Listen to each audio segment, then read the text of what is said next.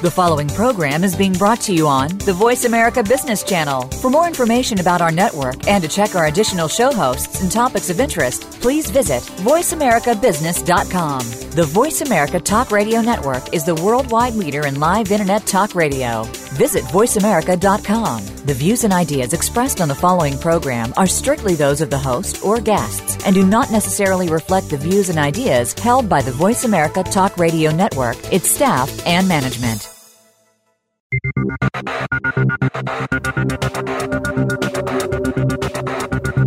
Welcome to Extreme Exposure, the power of personality marketing. Your host is Jackie McClinigan. In this program, we'll show you how to make your marketing plan work by helping you stand out and become a bigger player in your industry. Are you ready? Here's your host, Jackie McClinigan. Welcome. My name is Jackie McClanigan. I'm very excited to be here today with a good friend of mine and a very, very good marketer. I'm here with Jorge Diaz, who owns a company called Larry Jacob International. And Larry is one of those people that you meet online and then you meet in person, and then you know that you have all of these circles and connections together with, and you find out that this is somebody that you'd like to spend time with. And I think that that's a really interesting topic for today's show, because internet marketing has taken so many people and put them, behind their computers, and they stopped interacting and they stopped really understanding the benefits of networking. So I'm happy you're here today, Jorge. Welcome to the show. Oh, glad to be here. Thank you for having me. And just to correct you slightly, the business is Larry Jacob Internet Marketing. Oh. And, at some point, we'll start the international. You're international. You're international because you're hearing people from all over the world in something like 140 countries are listening to you right now. So. Oh, very cool. No, we do business in the UK, Australia, Dominican Republic. We have customers in Colombia, US, and your favorite place, Canada. So say one more time, because I didn't mean to make a mistake on the company. I want to get that right. Larry Jacob Internet Marketing. Larry Jacob Internet Marketing. Now, one of the things you told me, Jorge, is that you are a techie turn sales guy. And I really like that, because I think you have a really interesting path and a really interesting story. So why don't you go on ahead and tell us what you do and what it means to be techie turn sales? Sure. I have a master's in computer science back when computers had just been invented. I'm kind of showing my age. And, I loved it. I came out of school tinkering with computers, understanding how they work was just fascinating to me. Mm-hmm. I was one of those kids that, wanted to be an astronaut whenever you asked. I gotta interrupt you. I actually legitimately have to interrupt you. I wanted to be an astronaut too. There you go. And it's interesting, we're back in my day, that was kind of unheard of, because they were all, Air Force, what do they call them? Those flight experts, test pilots. Right. And the women hadn't kind of gotten in the military yet, so fortunately things have changed. But that's my thing. Wow. And sorry, go ahead. Yeah, and then so I went to years at a big computer place. We were doing microcoding, programming ATM machines. Wow. I mean, really, when that was taking off, this is in the 90s. And then late in the 90s, I remember somebody who sat a couple doors down from me said, "Hey, Jorge, come over here. Look at this thing." And, the Clintons were up, and Al Gore was talking about the information superhighway and all that. And I was always one of those guys that liked to chase after the next hottest thing. I never wanted to be behind the curve. Yeah. Just to keep my technical thrills going. Well, fast forward, going forward, I got into the internet, worked with KPMG Consulting, doing a lot of consulting with huge companies on these psycho crazy projects that I would never have dreamed as a kid that I could work on. And I but I eventually landed in an IT director role, where I ran an IT department for, I won't mention the company, but big company, they sell a lot of fast food across the world. And I remember looking at my boss's position, and I go, you know what? I don't want his position. I don't want to become a CIO. I was able to manage technical people. I still stayed somewhat technical, and I liked what I did. But when I looked at what he had to do, I just didn't. That's not what I wanted next for my career. So I started kind of thinking, what do I do next? And I jumped into sales, which, talk to my wife about that. Oh, great, that was a great idea. Because it was financial suicide. I'd never sold anything in my life. But I go, this is something I need to learn in order for me to ever make it big. And I remember I interviewed with a guy for a technical position, and I go, why are you leaving this position? Because he was moving, I was jumping into his position.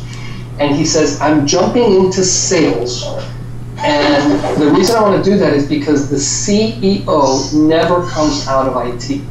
They always come out of sales, they come out of finance. And I go, and that really rung with me. I got a job offer from them, I didn't take it, and I did take a job in sales.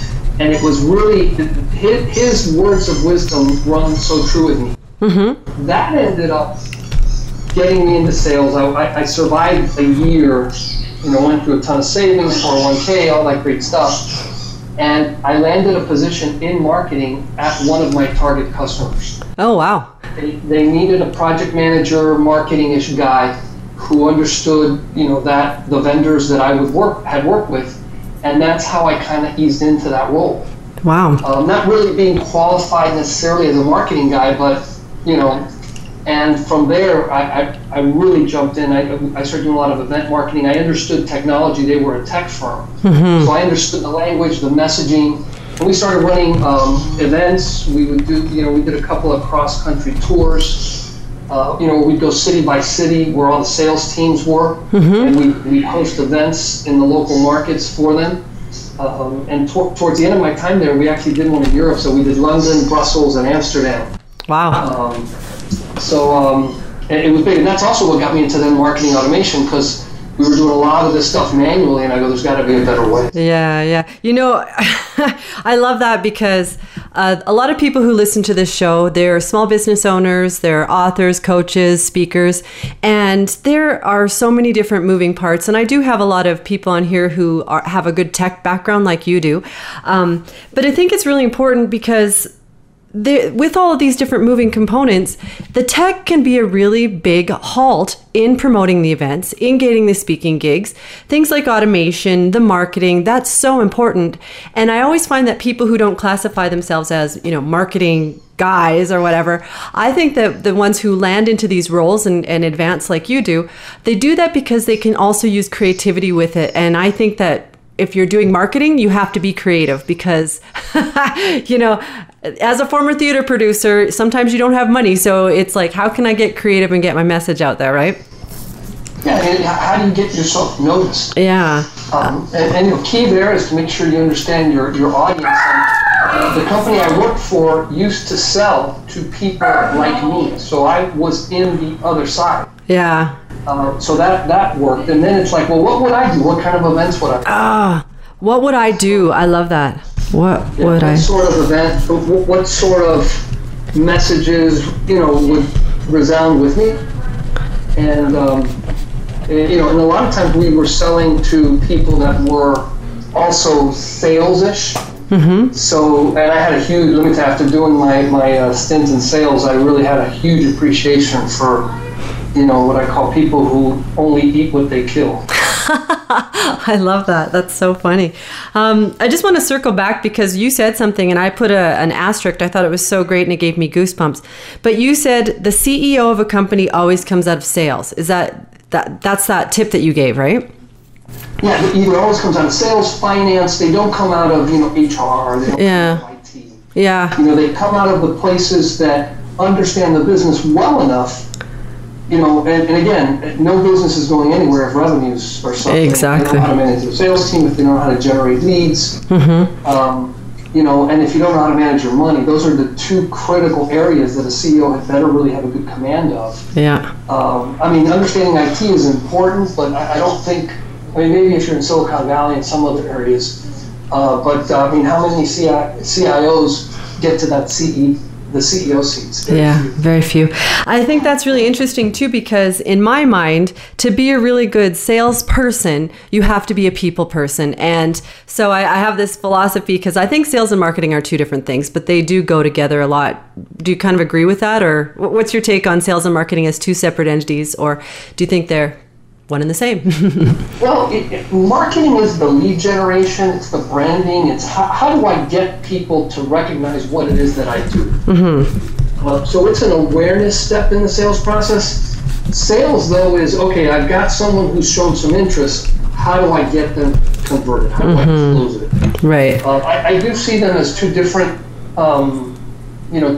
disciplines. It's hard to find good salespeople who understand marketing or who would like marketing enough to do it well. And typically marketing guys, and now this is like, bigger companies where you have separate organizations, they're typically kind of organizations that unfortunately are at odds with each other sometimes. The marketing guys are, wanting to do something maybe a little too creative. The sales guys don't appreciate what that might be. But the best organizations are the ones where the marketing guys and sales guys work hand in hand, where there's a good feedback loop, and it's kind of like, whenever someone responds to that campaign or that message, I have an easier time selling, or I have an easier time closing. Yeah. And by the way, this one over here, we get a lot of phone calls, but they're not qualified, or they're not the right kind of leads, so it's hard. And if you can get the marketing guys to appreciate that feedback from the sales guys, as opposed to thinking of them as underlings that are subservient, you really have a formula for success. I love that. And a lot of people who are listening to this, they have to take on a lot of different hats. Small business owners, sometimes they are the CEO, they are the marketing director, they are the salesperson. And so it becomes a major challenge for people. And I think that a lot of what your company does is help streamline that with the automation. Is that something that you help people with, or tell us a little bit about that process? Yeah, well, we have two focuses. One is we'll do the full implementations in an automation campaign. So that's going to include making sure that you have, that what your process is automated, and that includes building landing pages for people, connecting them up with Infusionsoft campaigns, and doing the e-commerce transactions and making sure that's there. But that whole thing is an exercise in futility if you're messaging, if you're understanding. For example, if I have a Facebook campaign and I'm blasting a ton of traffic at it and nobody opts in, well, we just automated something that's not getting you anywhere. So it's also the discipline for A/B testing so that you can compare your numbers. What are the messages that really people are enamored with, and it's kind of like, I'll give you my email address to get that information. I'll do it. I know that I'm giving you permission to mail me, but I want to hear what you have to say, right? So that's really important. I love that a lot. Talk to us a little bit about the process of putting together events. I know a lot of the people who are listening here, they do their own events, or they're trying to speak at events. What was your process for doing that? Yeah, so we had an interesting approach. So we would land in, I'll just pick a city. We did San Jose, California, San Diego, we did one in New York City, we did them in Boston. We did a 20 city event in 30 days. So it was basically living on a plane in a hotel room for like a month and a half. And so our goal was, we needed to get 30 to 40 butts in seats. Okay. And preferably qualified ones, right? Yeah. So we educated the sales teams, there locally, because ideally what we wanted was for them to bring customers they already knew, so that, you had some real live ones in the room. Then what we did is we had email campaigns going out to CTOs, Chief Technology Officers, Directors of IT, because this was our buyer. We were selling disaster recovery solutions and backup and restore solutions. So we would email those folks, and we would also have call-out campaigns. So we'd have, mostly, you only needed one person, but if you had a list of maybe like 200, 300 people that you were targeting for your event in hopes of getting, the 30 or 40, they would come up and say, it would be a script. hey, just want to let you know, we've been sending you out an email. We'd really like to have you join us for this event. We do them at, Capitol Grill, Morton's, Ruth Chris, kind of the high-end steakhouses that have demographics that are perfect. Yeah. For the folks. So we would do lunch events typically. Sometimes we would do evening events. Yeah. And then it was basically a 3-week campaign. We would email them 3 times. Then we would intersperse the call-outs in between those. Okay. And as soon as anybody opted in, so they would sign up online. We were actually using Infusionsoft for that. Mm-hmm. We don't have to bug them anymore. Now we started bugging them, reminding them to attend. Right. Getting the follow-up, right? Yeah. Well, I tell you what, live events are much easier, I think, to once people commit to going, it's kind of like they put it in their calendar. Something may come up, but it's not like a webinar where people will go, I got too much email today, I'm not going to go. Yeah. And then one thing we found that was really valuable is we would purposely schedule webinar equivalents of the same, because we were running the same exact event in all the cities. Now we would run a webinar in parallel with it. Oh, whoa. So what do you mean you'd run a webinar, the exact same content that you'd be presenting at the event? Exactly. We would make it available online on specific dates. So that it gave you another, so if a person was calling you and they say, hey, we're coming to your town and it's going to be October 17th, you could come up and say, well, if you can't make it the 17th, you know that we're having an online one the 19th. Can you make that one? Oh. So it made your calling similar, and since we were running these really on a tight schedule, you could use the same webinar to hit the guy in New York, San Diego, and San Francisco. Yeah, wow. Oh, that's interesting.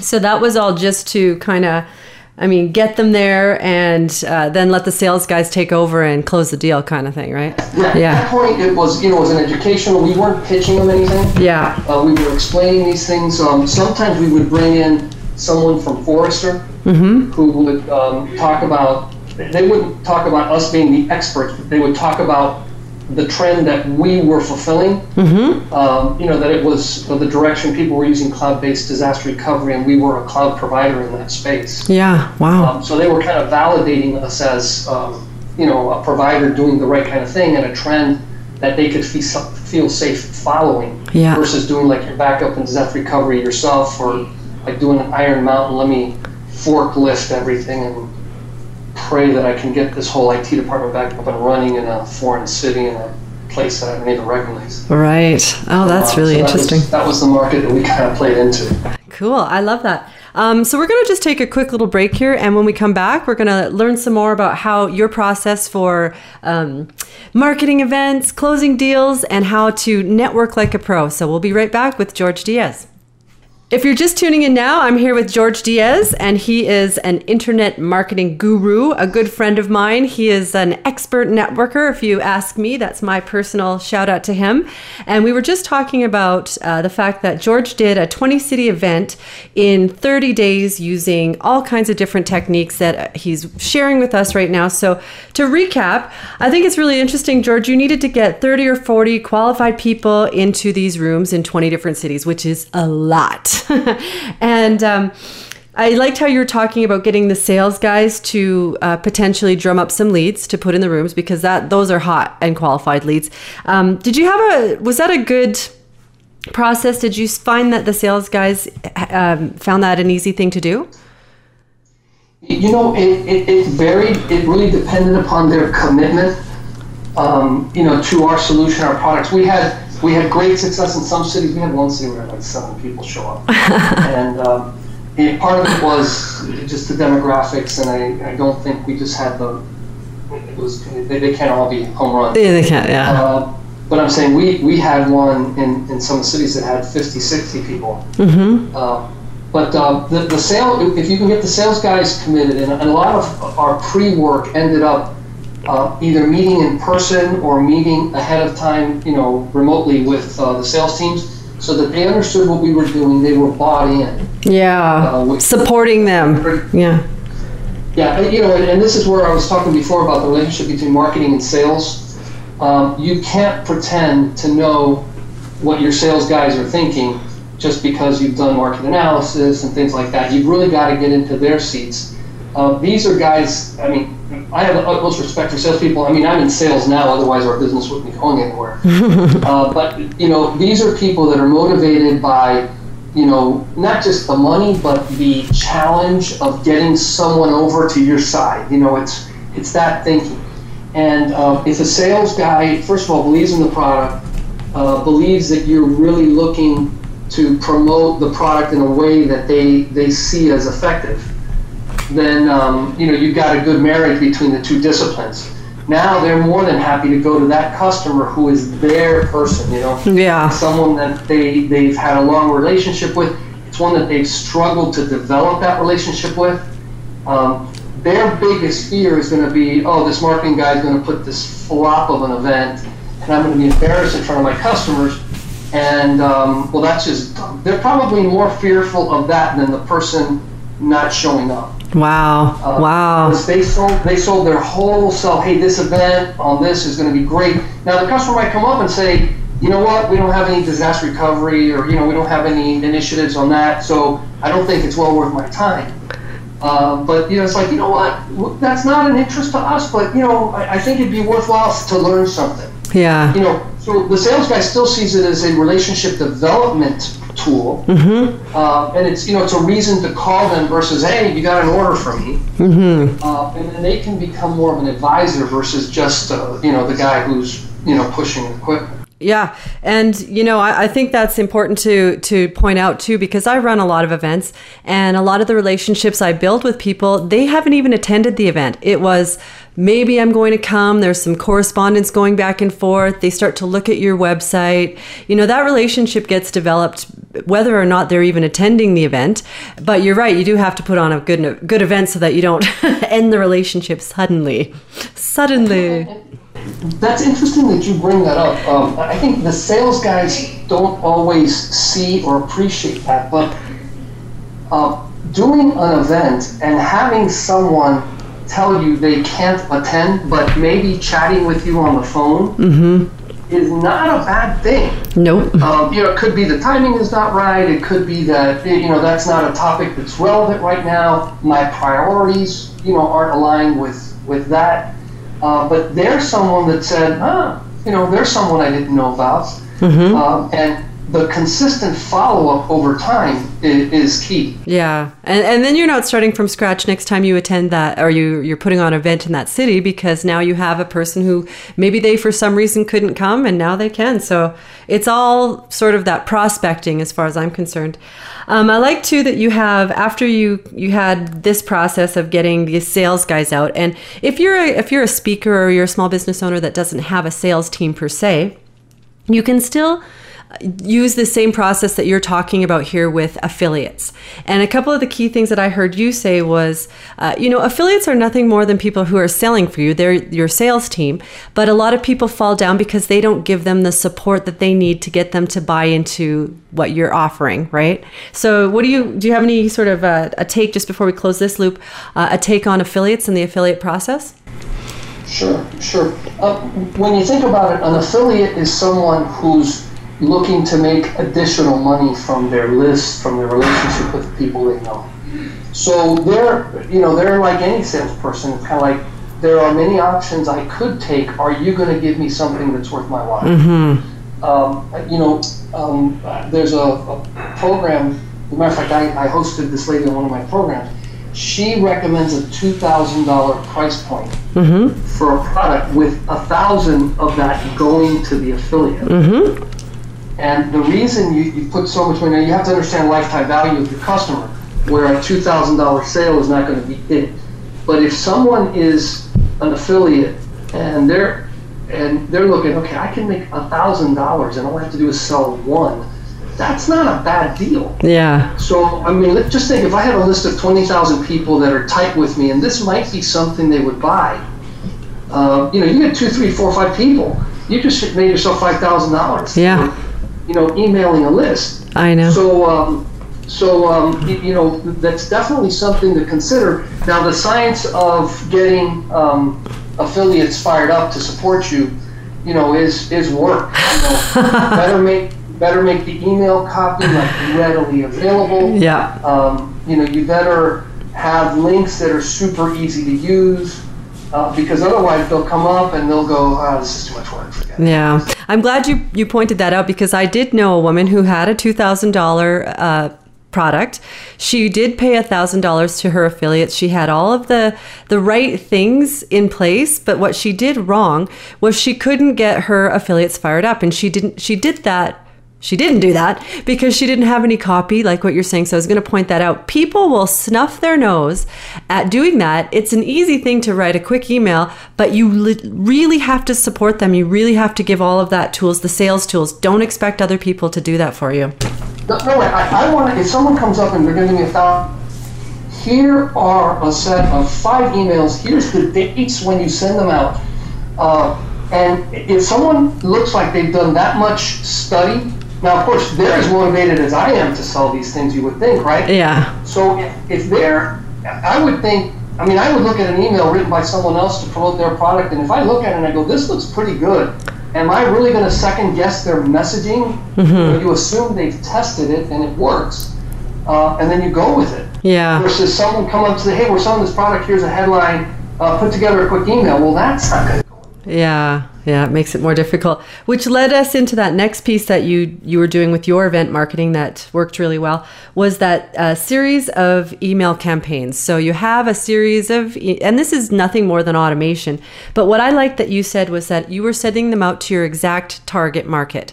And so how did you go about determining exactly who these emails would be best for? And talk a little bit about your testing process.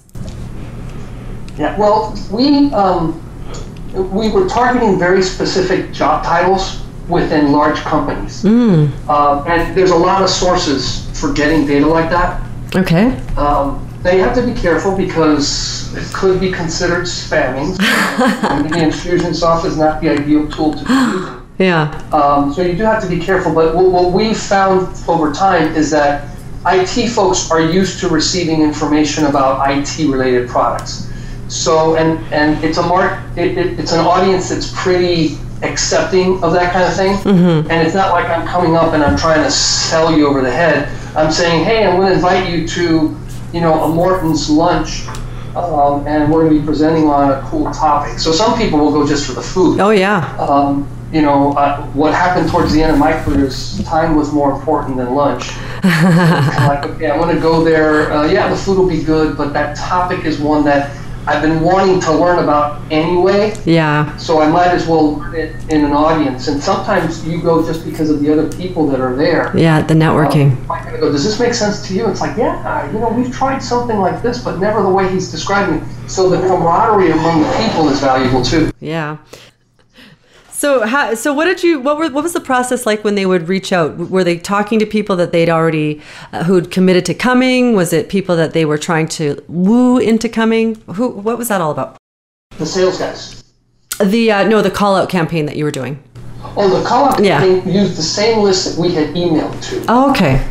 And so we would send out an email and would set these people to call either 1 or 2 days later. Mm-hmm. So the opening line was, hey, I'm following up on an email I sent you a couple days ago. Mm-hmm. And we had scripts to get past, gatekeepers, admins and stuff. It's like, hey, we sent them an invitation for lunch at Morton's for next Wednesday. I wanted to confirm with him. Yeah. So there were different ways to kind of get past the gatekeepers and get right to the person. We also had really good messages to leave on their voicemails. Oh, nice. We sometimes found that the voicemail was actually a better place to leave the message than actually talking to them. Mm-hmm. When you talk to them, sometimes they're going, who are you? Do I know you? Where if you leave a message, introduce yourself, it's kind of like, oh, I think I did see an email about that. Yeah. Or they can go and say, well, forget it, I don't care. Right. But that process actually worked pretty well. And then the day before the event, we would call everybody who was registered.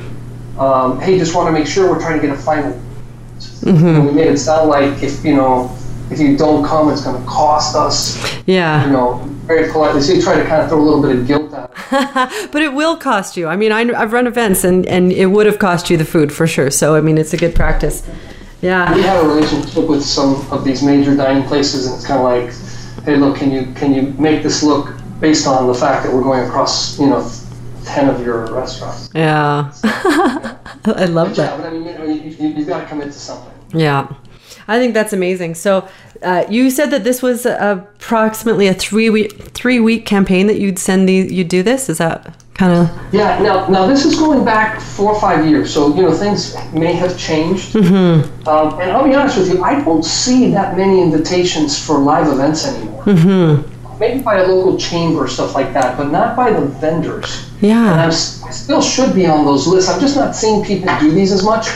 But our formula was. If you were doing an event, we usually did an event Tuesday, Wednesday, or Thursdays. We never did it Mondays or Fridays. Mm-hmm. And then we would start exactly 3 weeks ahead of time. Nice. Then we would change it to, then we would do it the next, so it would be like 3 Wednesdays in a row leading up to the event. Love it. We're going to take a quick break. Right on. We're going to take a quick break, and then we'll come back and we'll talk some more with George, and we'll see you in just a minute. Welcome back. If you're just tuning in, I'm here with Jorge Diaz of Larry Jacob Internet Marketing. I got that right this time, didn't I?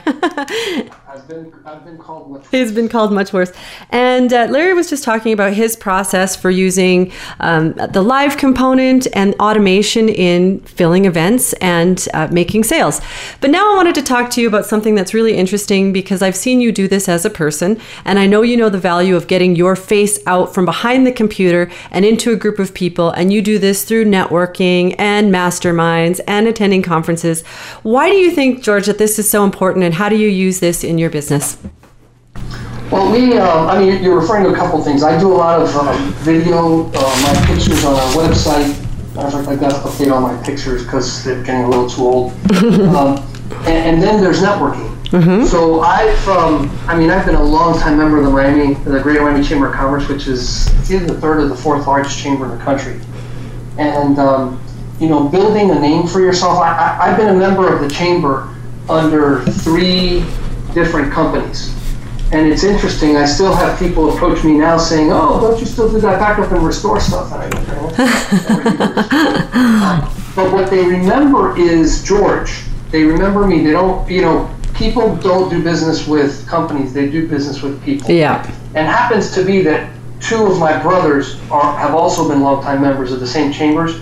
So they call us, the Diaz brothers. And, it's part of the branding, people remember, these guys are, legit. George has been the chair of the nonprofit committee and the technology committee. My brother Jose's been chair of the small business committee at different periods of time. And, they're reliable people.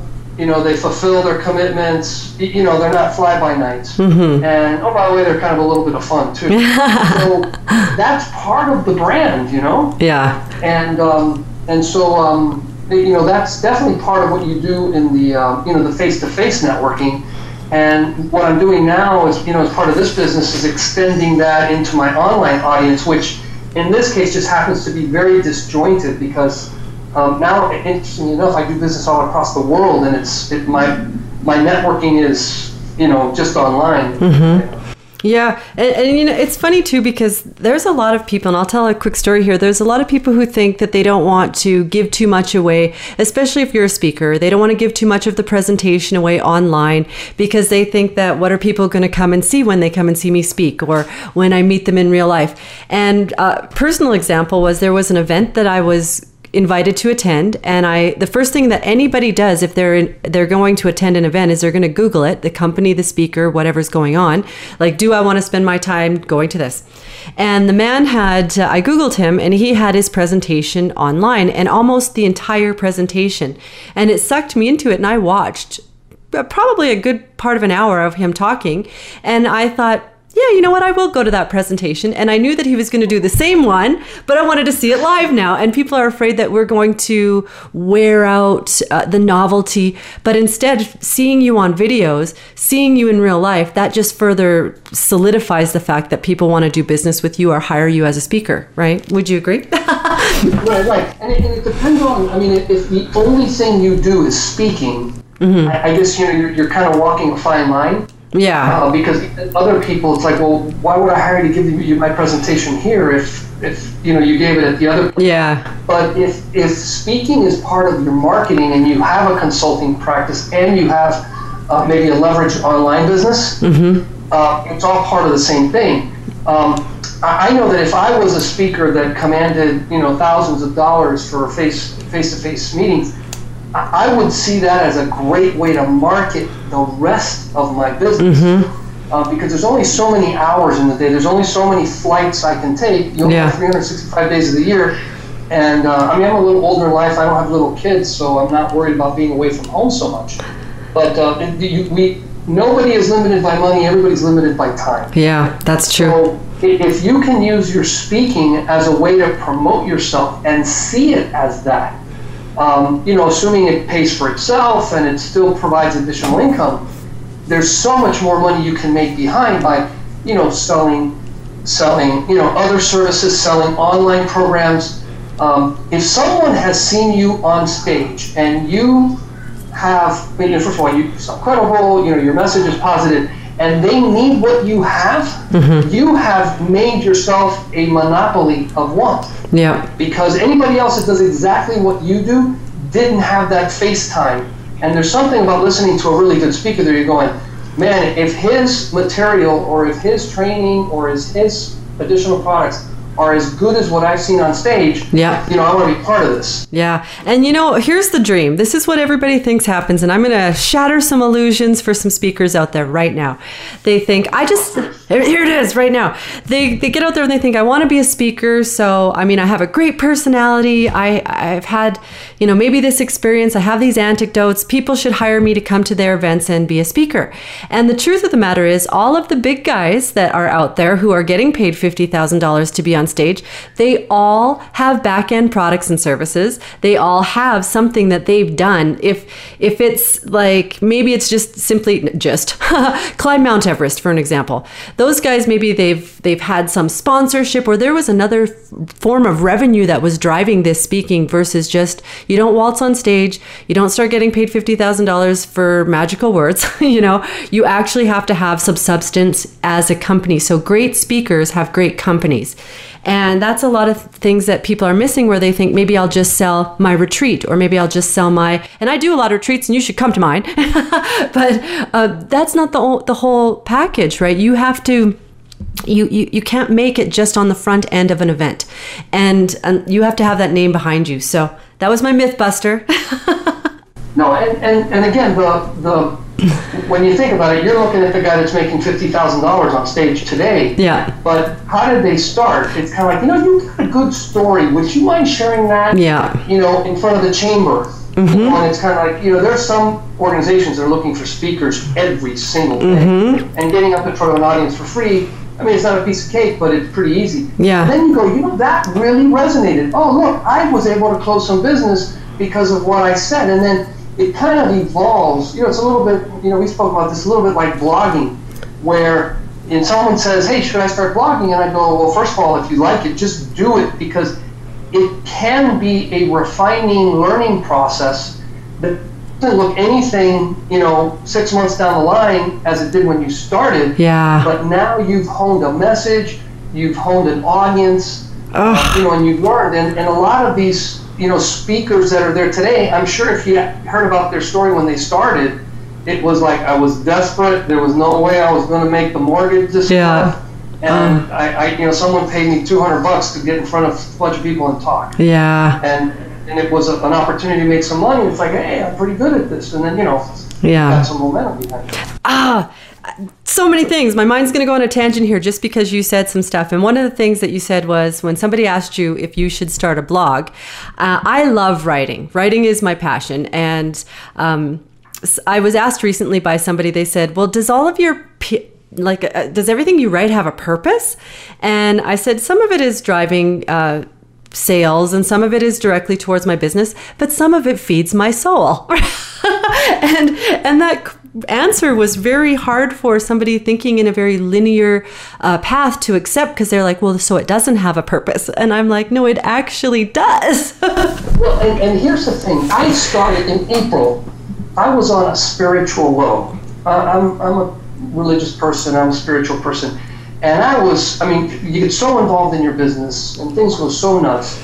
And I go, I'm going to commit to writing every morning, because journaling in the past has just been great for me. Mm-hmm. But I'm going to journal to the entrepreneur audience. Yeah. The struggles we face for worry, dealing with cash flow, all the stuff that we worry about, right? And I started, it was 1 of 100. And I go, I'm going to do this for 100 days. Now I hit 50 in this time. Yeah. But it wasn't very purposeful. It did drive a ton of traffic to my website, and it's now something my website's at larryjacob.com. This is at ownersheadlamp.com. But now we're about to launch another campaign, and I'm thinking of using it as a daily challenge or something. Yeah. Because now I've got 50 days worth of content. And I'm telling you, content is by far the hardest thing to get. Yeah. And I'm going to reiterate on that too, because there's been content that maybe wasn't purposeful at the time that you're creating it that has done so many things for me. I've reused things, I've leveraged it, I've had an opportunity where this would be perfect in this situation. It sharpens your writing skills, it makes you a better speaker, it makes you a better marketer. So if you're going to engage in something like that, I think that you have to sort of switch on that passion key. There's a lot of private label content creators, copywriters, people you can hire. If that's not your passion, then don't do it. But if it is something that you can get into, that practice will make you a better entrepreneur. That's my 2 cents on that. and especially with your messaging, the other day I was talking to someone and I go, I just said something I think I've written recently. Yeah. And it's because someone will ask you something and you have the answer, because in the process of writing it, it forces you to refine your ideas and confirm your thinking. Yeah. And here I am pitching something that I read off of my blog. I love that. So, don't underestimate the power of that. And I tell you what, if writing is not your thing, now with phones, record yourself. Mm-hmm. We're doing this. This is radio. Doing video is so easy now. Mm-hmm. I've done some video, just things that eventually ended up on my site that I basically did in a lounge chair up by my pool. Yeah. And it just, hear my thoughts for the day. Yeah. And that could be just the beginning of a blogish sort of exercise. And video blogs are really taking over. Facebook Live is huge now. Yeah, they are. They're taking over. I love that. I think that you have the right exact formula going on. I know that, businesses we've got to be a little bit crazy to be wanting to run them and be entrepreneurs. But I think that you take the balance of your life, your business, meeting people, being behind the computer. I think you've got a really nice balance of that going on right now. And one of the questions I wanted to kind of finish up with is, I know that you're a researcher of people, you watch people on social media, and you're also very active on social media. How does that play into your business? And, how do you use social media to your greatest advantage? If you go to my Facebook profile, and this is mine, not my company's. Okay. You'll see that, you got this guy named George. He's pretty passionate about his wife and kids. I've got 3 adult daughters. We love to travel. We drink probably more red wine than we like to admit. and business. And if you don't know that I have an internet marketing business, you're not following my feed. I'm really an open book, which I know scares some people. I'm just ready to get out there. Just like if I go to a chamber of commerce and I strike up a conversation at a networker, and it's kind of like, so what do? Well, Friday, right about 5 o'clock. We're breaking up a bottle of wine. We have friends over. We just went to Italy a couple weeks ago. I still have some leftover Parmesan cheese. It's who I am, and the term that you like to use is personality. Mm-hmm. It's my personality. It's who I am, and I market my business the same way. So Facebook is my predominant place. There's a lot of similar things that we publish onto LinkedIn, mm-hmm. Because it's slightly disjointed, although in a lot of ways there's a lot of overlap. And that's how I go about it. So whether you use, Instagram, Snapchat, you've got to find which one works. It does have to be something that you just do. Mm-hmm. I was already on Facebook pretty active. I mean, it was a way to stay up with what the heck my kids were doing. And then I started marketing myself with it. So step one is it's got to be a part of what you do, because if you try to do, like Facebook or social media some way, it's like, hey, we're going to start marketing our business tomorrow. It's probably not going to work. It will die down. You won't develop the relationships that are required, and you won't get any return on it. I agree. The executive producer, my executive producer of this Voice America show, Randall Libero, he said something, and I think it really fits into what you're saying. And he said that you always have to be media ready nowadays. And that's because you never know when somebody's going to take a picture of you. You never know when somebody's going to post something online. So it's best that you might as well showcase your personality anyways and just be ready for it, because this is the day and age that we live in, right? Well, I tell you, if someone is Googling me, it's almost like you want to make sure there's enough content out there already so that if some scandal comes, it'll be hard for people to find it. Yeah, I love it. I love that. So for those of you who are listening, couple things. George and I are both going to be at the Infusionsoft conference this coming up week. It's going to be very exciting. That's the Partner Con. We're going to be there from the 4th till the 6th. So we would be very happy if you were around the Scottsdale area and wanted to connect. George is also attending the Pure Potential Speakers Retreat. So if you are a speaker, author, coach, small business owner who's looking to get some help with your internet marketing, and trust me, you need to have people on your side to help you do this, because there's a lot of moving pieces. George will be there, and you can also reach out to George through his own websites and social media outlets. So George, why don't you just tell us where they can find you? Yeah, I can be reached at Larry Jacob, there's no S, LarryJacob.com.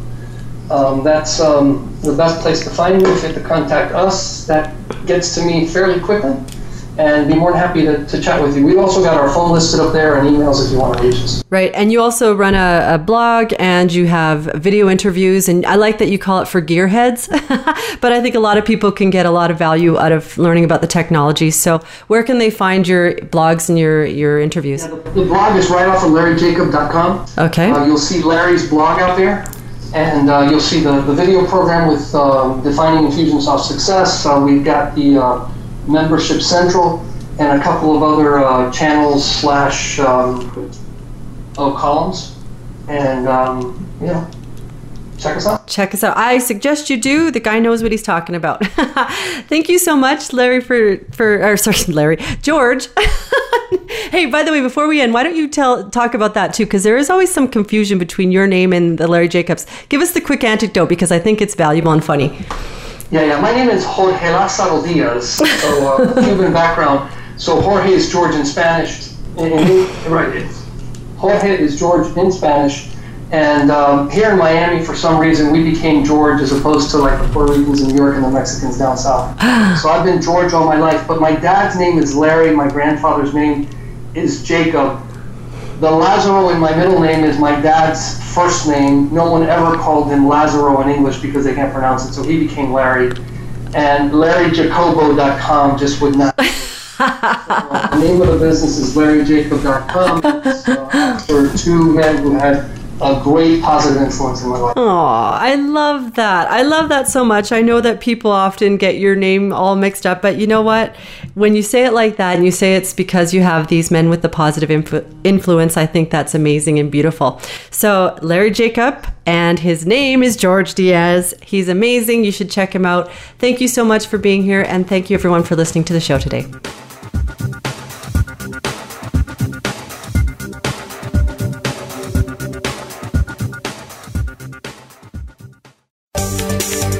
From the boardroom to you, Voice America Business Network.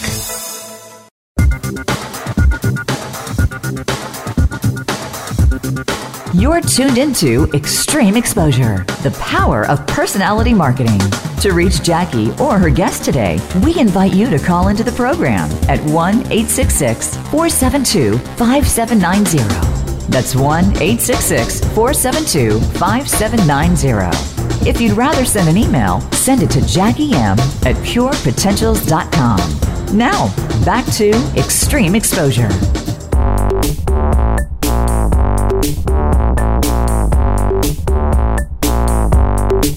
Welcome. My name is Jackie McClanagan, and today we're going to talk about the viability of your speaking business. So if you're the kind of person who doesn't want to throw up all over your shoes at the thought of public speaking, then using your voice to create a thriving and profitable business is exactly what you need to do. And it can be hard. So I've come up with 10 really short tips that I'd like to share with you today that are going to help you really increase that viability, get your speaking business on track, and get a lot more exposure. But before we jump on into the 10 tips, I want to let you know that if you are a speaker, a coach, or a business owner who uses live and virtual speaking in your business, then my company, Pure Potentials, offers a very intensive, very interactive speakers retreat several times per year in different locations. So if you want to check that out, you can go to the website. That's purepotentials.com. And this isn't just some come and listen and get hyped up type of event. You'll actually be leaving with your speakers demos video, media kit, headshots. You'll know what tools and technologies that you need to deliver your webinars, your podcasts, your videos, and so much more. So like I said, jump on over to purepotentials.com and click on the events tab and you can check that out there. All right, so 10 really short tips to help you build that speaking business. And I'll jump right in, but because we're humans and we're born with this passion to share and receive acknowledgement and to help others, the speaking profession or using public speaking in your business can be really alluring. And so many people that I've met want to be speakers and they want to gain that expert status and they want to do this to generate revenue. But a very small percentage of these people are successful in this endeavor. And why? If we want to do this, then why is it so hard? And I'll tell you, because there are so many moving parts involved in the speaking industry. It's overwhelming. It can be completely overwhelming and expensive. You need a message, you need the right delivery tools, production tools, and you need a healthy dose of consistent creativity. Creativity cannot be underestimated. It is probably, in my opinion, your most valuable resource. So it's not easy, man, and I feel ya. So because I've been an actor and a speaker and a producer and event promoter for over 20 years, I found some shortcuts that I'm going to share with you in these 10 tips. Okay, so I'm just going to jump in. And the first tip that you need to do if you want to really increase the viability of your speaking business is you need to develop a sexy list. And what is sexier than list building? So when you're thinking about digging out that shoebox of business cards that you've accumulated over the years and setting aside hours to look at who's engaging and who's not in your CRM, then you might be thinking to yourself, I think my grandmother's colonoscopy might be a little bit more sexier than your idea for list building. I paint a pretty picture here. But it is true. It is absolutely not the most fun thing to do is to clean and manage and care for that list. But if you want that business to work, if you want to be working your speaking business, you need to get your list in order. The second one is, speaking of your audience, you must deeply understand your audience and consistently research where they are and what other interests they have. Really important to know them very, very well. The third one is to make good content, and this can only happen when you deeply understand the foundations of your message. And you must have an array of topics and subtopics that you can speak on around that. So if you're a speaker, I certainly hope you know this already. But you'd be surprised that some people don't, right? It's that message, tweaking it, getting it so that people can really consume what you're trying to say. Let's see, moving on, we have the third thing here, the fourth thing here is creating your production plan. If you're going to be consistently putting together content, you're going to be needing to have some type of a production plan. You have to get out there, get your content produced, and there's so many different ways that people want to do this. Maybe they want to do radio shows or podcasts or blogs or videos. You're a speaker, which means you're a writer and a producer, because that's what you have to be nowadays to get your message out there. All right. And if you don't have a budget, getting your content produced requires two things: time or money. That's what it requires. You don't have that budget, you don't have money to hire someone or money to buy that fancy equipment, then there's a lot of different ways that you can get that content produced very inexpensively or for free even. If you don't have a clear overall strategy for your content, like how you're going to get this put out there, and I myself have personally made so many high quality yet completely useless videos because I didn't have a clear vision of the end goals of what my content piece was for. So I had to really sit down, look at my production plan, create a strategy of what the end goal of my piece was, and then find a way to get those delivery systems in place, which is the next step. You got to have your websites, your social media platforms, everything ready to launch when you are ready to get that content out there. Number 6, you got to know about the upcoming conferences. You want to be a speaker? Get in the know of what conferences are around you and get your speaker's kit, throw that ring into the hat so people know that you are there to be hired. You got to get your sales pitch. Number 7, get your sales pitch nailed from stage. This isn't that easy. It sounds easy because people think, I'm going to go up there on stage and I'm going to tell people about my back-end products and services. But you need to practice that almost as much or maybe even more as you need to have your message. It is its own entity. It's really important. Number 8, have a rock solid follow-up, which means that you have to, if you're presenting in front of a group or a company that's paying you to be there, then make sure you follow up. Make sure you talk to them because only about 3% of the people ever buy on the first time you give them the offer. You have to consistently build that relationship with them. Number 9, you need to build the proper connections and relationships. And I'm going to tell you a little secret right now. I run many events per year, and when I'm looking for the speakers to have at my events, they're generally people that I already know and those who I've developed connections with. And that might irritate you, but let me finish. I also leave that small percentage available for what I like to call new talent. And this simply means that people I don't know very well yet. But these people who I've selected because I have the relationship with them, I know as the event producer that they have the content, they have the systems, they have their sales pitch, they know what they're doing, and they're going to be able to deliver a quality presentation for the audience that I put them in front of. And finally, number 10, you need to get some support and some accountability. I'm not going to lie, building a speaking business requires that you have an abundance of drive and passion. And this can wane from time to time, and you're only human. You need to be in the company of those who share your passions and interests. And I have a couple solutions for you here as well. You can join our Speaker Success Group on Facebook, which is, if you go to the Pure Potentials page on Facebook, my Pure Potentials page, you'll see it there, and you can join up to that group.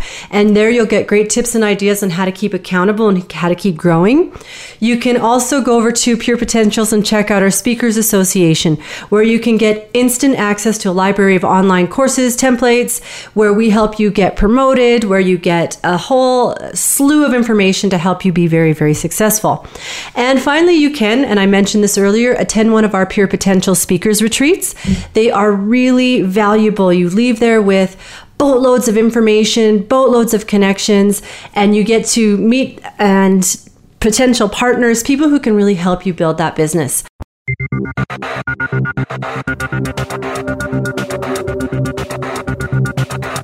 Thanks for joining us this week on Extreme Exposure, the power of personality marketing. We're here live every Wednesday at 7 p.m. Eastern Time, 4 p.m. Pacific Time on the Voice America Business Channel. Your host, Jackie McClinigan, can't wait to bring you another show next week.